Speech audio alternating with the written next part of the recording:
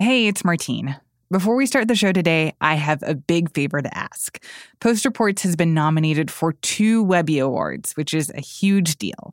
And the only way we win is if we get the most votes. So please vote for us to win. We'll put a link in our show notes and at postreports.com where you can do that. It only takes a few minutes and it really helps us a lot. Thank you for listening and for all your support. Here's today's show. On April 5th, the White House decided that they would extend the federal student loan payment pause for several more months. Instead of everyone returning to repayment in May, they'll now have until the end of August. So that's August 31st. Danielle Douglas-Gabriel covers the economics of higher education for The Post, so a big part of her beat is reporting on student debt. Federal student loan debt repayment has been on pause for 2 years, and now that's going to continue, at least through August.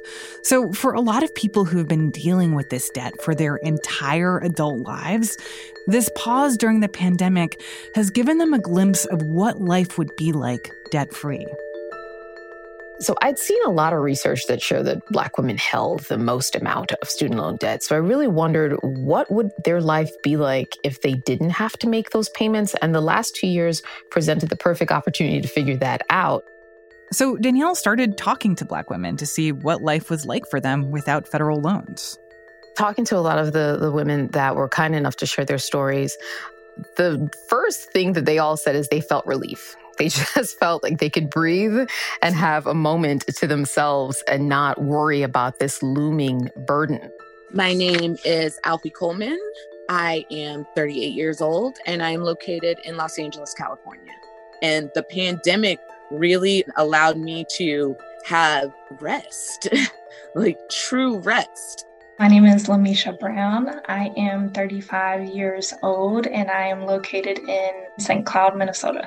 So I was super excited about not having to pay back those student loans at that time and for us to be able to just focus on continuing to create some generational wealth. My name is Lisa Jackson. I'm 56 years old and I live in Odenton, Maryland. It felt like a reprieve, and yet it's still looming in the background. From the newsroom of The Washington Post, this is Post Reports. I'm Martine Powers. It's Monday, April 11th. Today, life without loans. For now.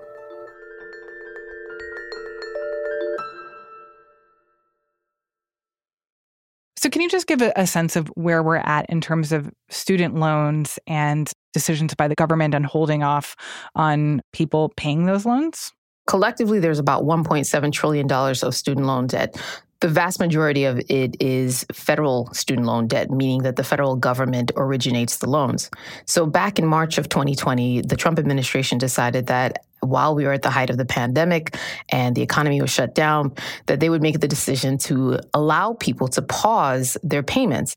Now, when Congress got a hold of that, they codified it into law and made it automatic. So that meant that anyone who had a direct federal loan that was held by the federal government would essentially not have to make a payment. On this vote, the yeas are 96, the nays are 0. The 60 vote threshold having been achieved, the bill is passed. That's about 41 million people. Now, a good percentage of those folks were not making payments on their loans yet because they were in school or just about to graduate from school, and you're allowed a couple of months before you have to start making payment. But we're talking millions and millions of people who have not had to make a payment on their federal student loan in more than 2 years. So let's get back to talking about the burden that Black women have shouldered when it comes to these kinds of student loans. Can you describe a little bit more what your reporting has shown about how that's kind of a disproportionate role in who we see grappling with student loans? A couple of the things that are really important here is that a lot of Black women are pursuing advanced degrees. Now, whereas for undergraduate loans, there's a cap on how much you can borrow from one year to the next. With graduate loans, the federal government allows you to borrow up to the full cost of attendance. Now, that is going to increase your debt load. The other thing to keep in mind is the racial wealth gap, right? So Black women don't have the sort of resources that allow them or their families to foot the bill for their higher education. And as a result of that, they'll have to borrow more. And that's kind of why we're in this situation now where they're holding a disproportionately high amount of debt relative to their actual population representation within higher education. And what are the stakes or the consequences of that?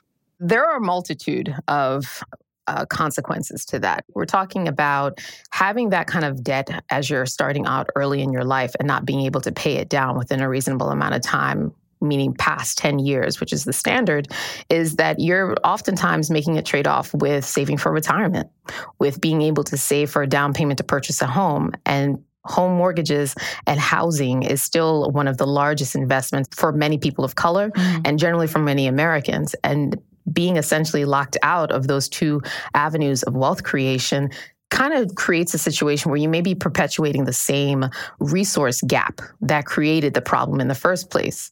But what's pretty remarkable is a lot of the women, especially the younger ones I spoke with, were just very smart about how they used their money.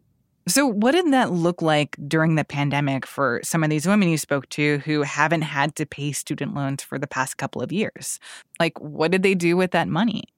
There is a lot of responsibility, I think, for me as a person who has achieved the highest level of education. So that's Lamisha Brown. She's a 34-year-old who recently got a PhD. And Lamisha is the kind of person who found the scholarships, got the grants, tried her darndest, worked as hard as she could to keep her debt burden down as low as possible. And she did so through her entire academic career and still came out with $34,000 in debt, which is pretty reasonable considering the level of education that she pursued. But she was just really thoughtful about how important it was to take care of her family. And so one of the things that we did was we started putting away money that would have gone to student loans and saving that up so that we could purchase a second home. And so my partner is from Alabama. And so we decided that we wanted to purchase a home in Alabama. Actually, at that time, we had been talking with his younger sister. So we're like, you know what? We're in a financial position to where we can purchase a home in Alabama and then have them living in it. Even in purchasing the second home, it struck me that she did it so that her sister-in-law would have a place to live. And she told me when I reconnected with her recently that when her sister actually moved out of the property, she turned it into Section 8 housing. And her reasoning was when she was growing up, she was living in Section 8 housing.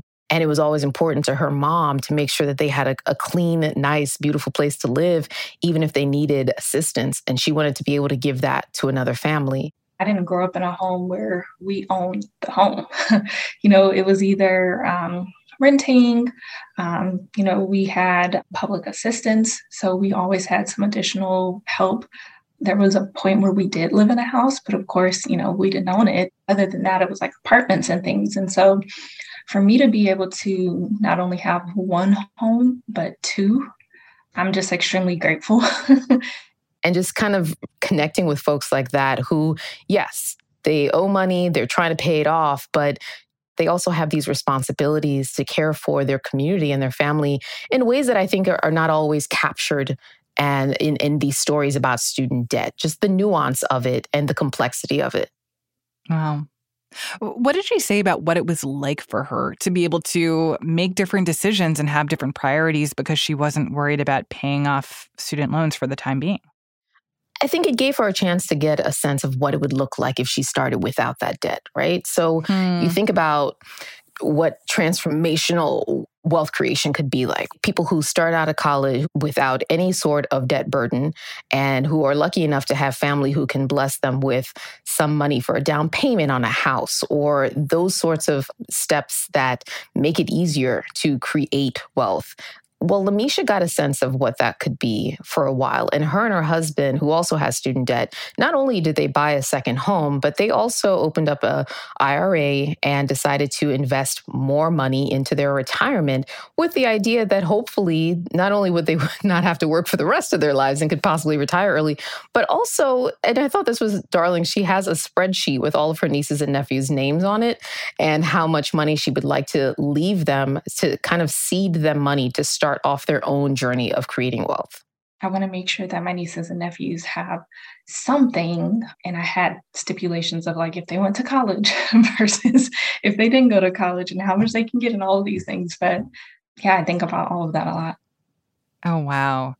That's fascinating, this idea that this student loan reprieve essentially gave her a glimpse or a window into a different life, the life where she didn't have to worry about that debt, that she could start making all those plans and helping other people in her family benefit from generational wealth in a way that is available to many Americans.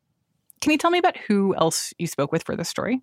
So I really wanted to try to get a cross-section of women in various parts of the country at different stages of their life. One woman I spoke with was Lisa Jackson.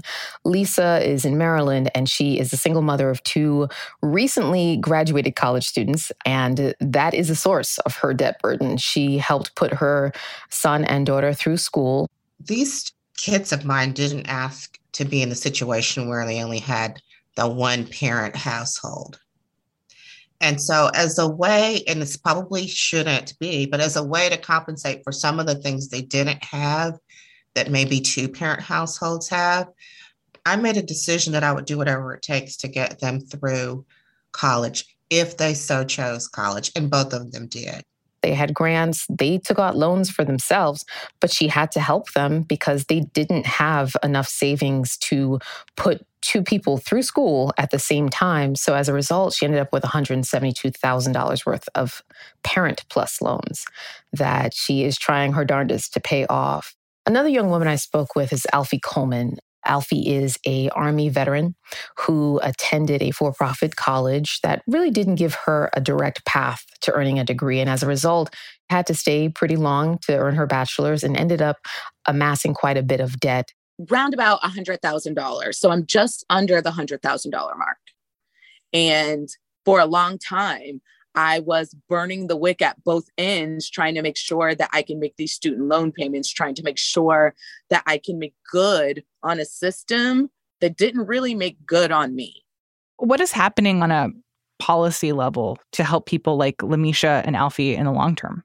So there are a couple of things. I think Senator Patty Murray, who is the chair of the Senate Education Committee, put out this statement, and I was able to speak with her about what she would like to see the department do before restarting repayment. And it was a really practical blueprint of addressing some of the repayment plans, right? There are a multitude of repayment plans. It's exceedingly complex, and it could be really easy for people to fall through the cracks with that. So she wants to create a nice, simple, income-based repayment plan to make it easier for borrowers when repayment starts. She wants the department, for instance, all those people who had defaulted on their loans before the pandemic, they technically would qualify for this federal program that allows you to rehabilitate your loans after 9 consecutive payments. Well, the last 2 years count for that. So she's saying automatically put them back into good standing so that they can get a fresh start. So she's raising, alarms about how we have to be really thoughtful about restarting the system. And she's not alone. Certainly a lot of Senate Democrats are saying the same thing. Elizabeth Warren has been very loud about this. On the House side, Ayanna Pressley has been very loud about this. Canceling student debt will play a role in closing the racial wealth gap. It will ensure robust recovery from this pandemic-induced recession, and it is a racial justice issue. I reached out to Congresswoman Ayanna Pressley because I had seen her on very many occasions talk about her own experience having student loans, and at one point defaulted on her loans before she was able to ultimately repay them. And what I thought was really fascinating is, she talked a lot about how Black women are praised for their ability to carry this country in so many ways. And that's great, but they're also struggling with this burden on their back. And no one is fully addressing them and acknowledging that this is keeping their ability to create wealth and to have something to leave their family. It's holding them back. So we have to be more specific when we talk about who's really struggling here and how these policy solutions, such as debt cancellation, which is a big issue for her, could really affect the racial wealth gap and really start to address some of these disparities. And how do you think that this fits into other ways that the Biden administration has tried to give people some kind of financial relief during the course of the pandemic and are starting to question like how long these programs can continue. I mean, certainly this is, I think, the longest pandemic-related relief measure that the administration, both Trump and Biden, has allowed to go on. The rent moratorium ended, the child care tax credit ended, but the student loan payment pause has gone on for the longest. Now, certainly there are people who will say that is wholly unfair, considering that we're talking about highly educated people, oftentimes who have high incomes, being able to benefit from this, whereas the other measures that were taken during the pandemic disproportionately benefited folks who were lower income, who had more immediate need than, folks who are against this pause continuing would say that student graduates have. They're not suffering unemployment. So why do they need this pause? But again, folks who will support this policy will tell you inflation, all of the other expenses. So many of these people who have loans have children that they have to care for. So their money is being stretched and cut in so many places. And right now is not the best time to add yet another bill. And what do you think is at stake in this question of whether these loan payments will continue to be delayed in the future or not? So from a purely fiscal sense, this is a very expensive policy. It is costing the government over $95 billion thus far. We've probably topped that number already by delaying these payments, right? They are not charging people interest on those loans for the last 2 years. On a purely personal and kind of human front, this time for a number of people who have not really had to face job loss and the fiscal pressure that was created by the pandemic, this has been an opportunity for them to set themselves off financially, right? And the idea that that's going to end for some people is really frightening, right? Because they haven't had to imagine balancing their own household budget with this additional bill. And soon they may have to, and that might make it really difficult. That might mean sacrificing some of the things like saving for retirement. Again, that might mean trying to figure out how they're going to pay for childcare costs. All of those other expenses that many millennials have to think about. And then also for seniors, there are a lot of people I've spoken to who are over 65, who are retired, who are on a very fixed income and still paying off their student loans, in part because of taking out debt for their children or also for themselves as they went back to college to change their careers. So all of these things have to be taken into consideration as the White House and the Education Department moves on this policy. And then what about the idea of student loan forgiveness? I know that Biden, as a presidential candidate, was supportive of this idea of forgiving some amount of student debt. So is that something that he's currently considering or that he even has the power to do? So the president has actually instructed the Department of Justice as well as the Education Department to figure out whether he has the authority. Now, there is a Higher Education Act of 1965 that many proponents of using executive action to forgive student debt say gives him the authority to do so. Now, the president said that he was going to look into that a year ago, and we still haven't had a definitive answer as to whether he wants to take that action. He has said time and time that he would prefer for Congress to present legislation that he could sign to that effect, but given the divisiveness of the current congressional makeup, especially upon this issue of debt forgiveness, it's highly unlikely that Congress could successfully bring through a bill canceling any debt at this stage. There's not even agreement within the Democratic Party as to whether this is the smartest path forward. So the president on the campaign trail said that he would be willing to cancel at least $10,000 in education debt. And certainly after his election, he said that policy would be a part of his economic recovery plan.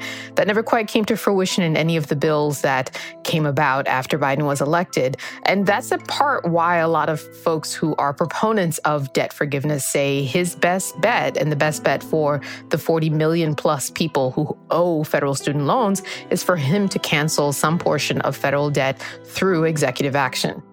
It doesn't seem to be a priority at this time, because if it was, he would have done it already. Danielle Douglas Gabriel reports on the economics of higher education for The Post. This story was produced by Jordan Marie Smith. After the break, we've got one more thing about the double life of a WNBA player. We'll be right back.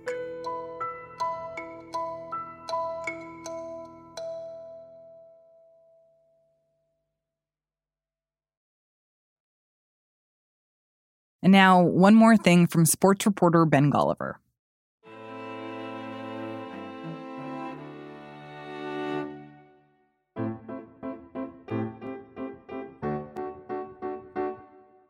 I recently sat down to interview Chiney Ogwumike, who's living this fascinating double life. For the uninitiated, Chiney Ogwumike is a player for the WNBA. Thomas down to Ogwumike, spinning, hooping, and one for Chiney. And she's an analyst on ESPN. If there's a team that is extremely motivated to win based on Aaliyah Boston and last season, that heartbreak, it makes sense, right? I think it's very common for professional athletes to have second careers in the media, but typically it happens after they retire, right? Because broadcasting and media jobs, those are exhausting, grueling careers that require all sorts of time commitment and travel.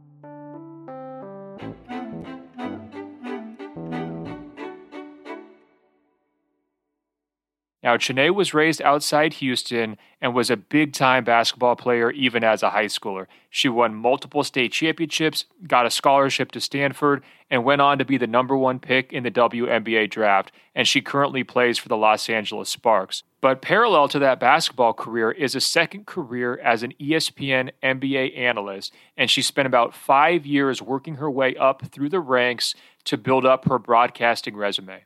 Because I have this crazy, I want to succeed type of gene, in the sense that keep working until you're the best. Keep working until you're the best. Part of what inspired Chiney to not just pursue athletics, but also go into broadcasting was her mentor when she was in college at Stanford, Condoleezza Rice. She said, Chiney, you can go as hard as you do on the court in the classroom. You don't have to sacrifice academics to be great at basketball. You can give energy to both, speaking of energy, right? Yeah. And so a switch flipped in my head. I was like, you know what, let me actually start engaging in class as much as I engage in everything else. And so that changed my perspective on everything. I think it just literally, that experience made me think, okay, when I come to sports, maybe I could be a broadcaster. Maybe I could be an entrepreneur. I could do both at the same time. It took that, it's funny. My mom always says you could, it took a different voice for me to hear it differently. We've seen a number of athletes, take on this more than an athlete mantra, right? This idea of getting involved in voter drives, of raising money and building schools in their home communities, of trying to extend their influence outside the sports sphere. And I think that's something that absolutely interests Chiney as she goes forward, and she's just trying to find the right way to do that with maximum impact. You're told to be great, you have to give your all to one thing. Well, that's not the way the world really works right now. We're celebrated for being athletes, but then also we got our own swag, and we've got our own causes, and we've got our own platforms, I'm 100% an experiment of that. Ben Golliver writes about professional basketball for The Post. Julie Deppenbrock produced this story. That's it for Post Reports. Thanks for listening. Today's show is mixed by Sean Carter and edited by Maggie Penman with Alexis Diao. And just a reminder, go vote for us in the Webby Awards. The link to do that is in our show notes and at postreports.com. I'm Martine Powers. We'll be back tomorrow with more stories from the Washington Post.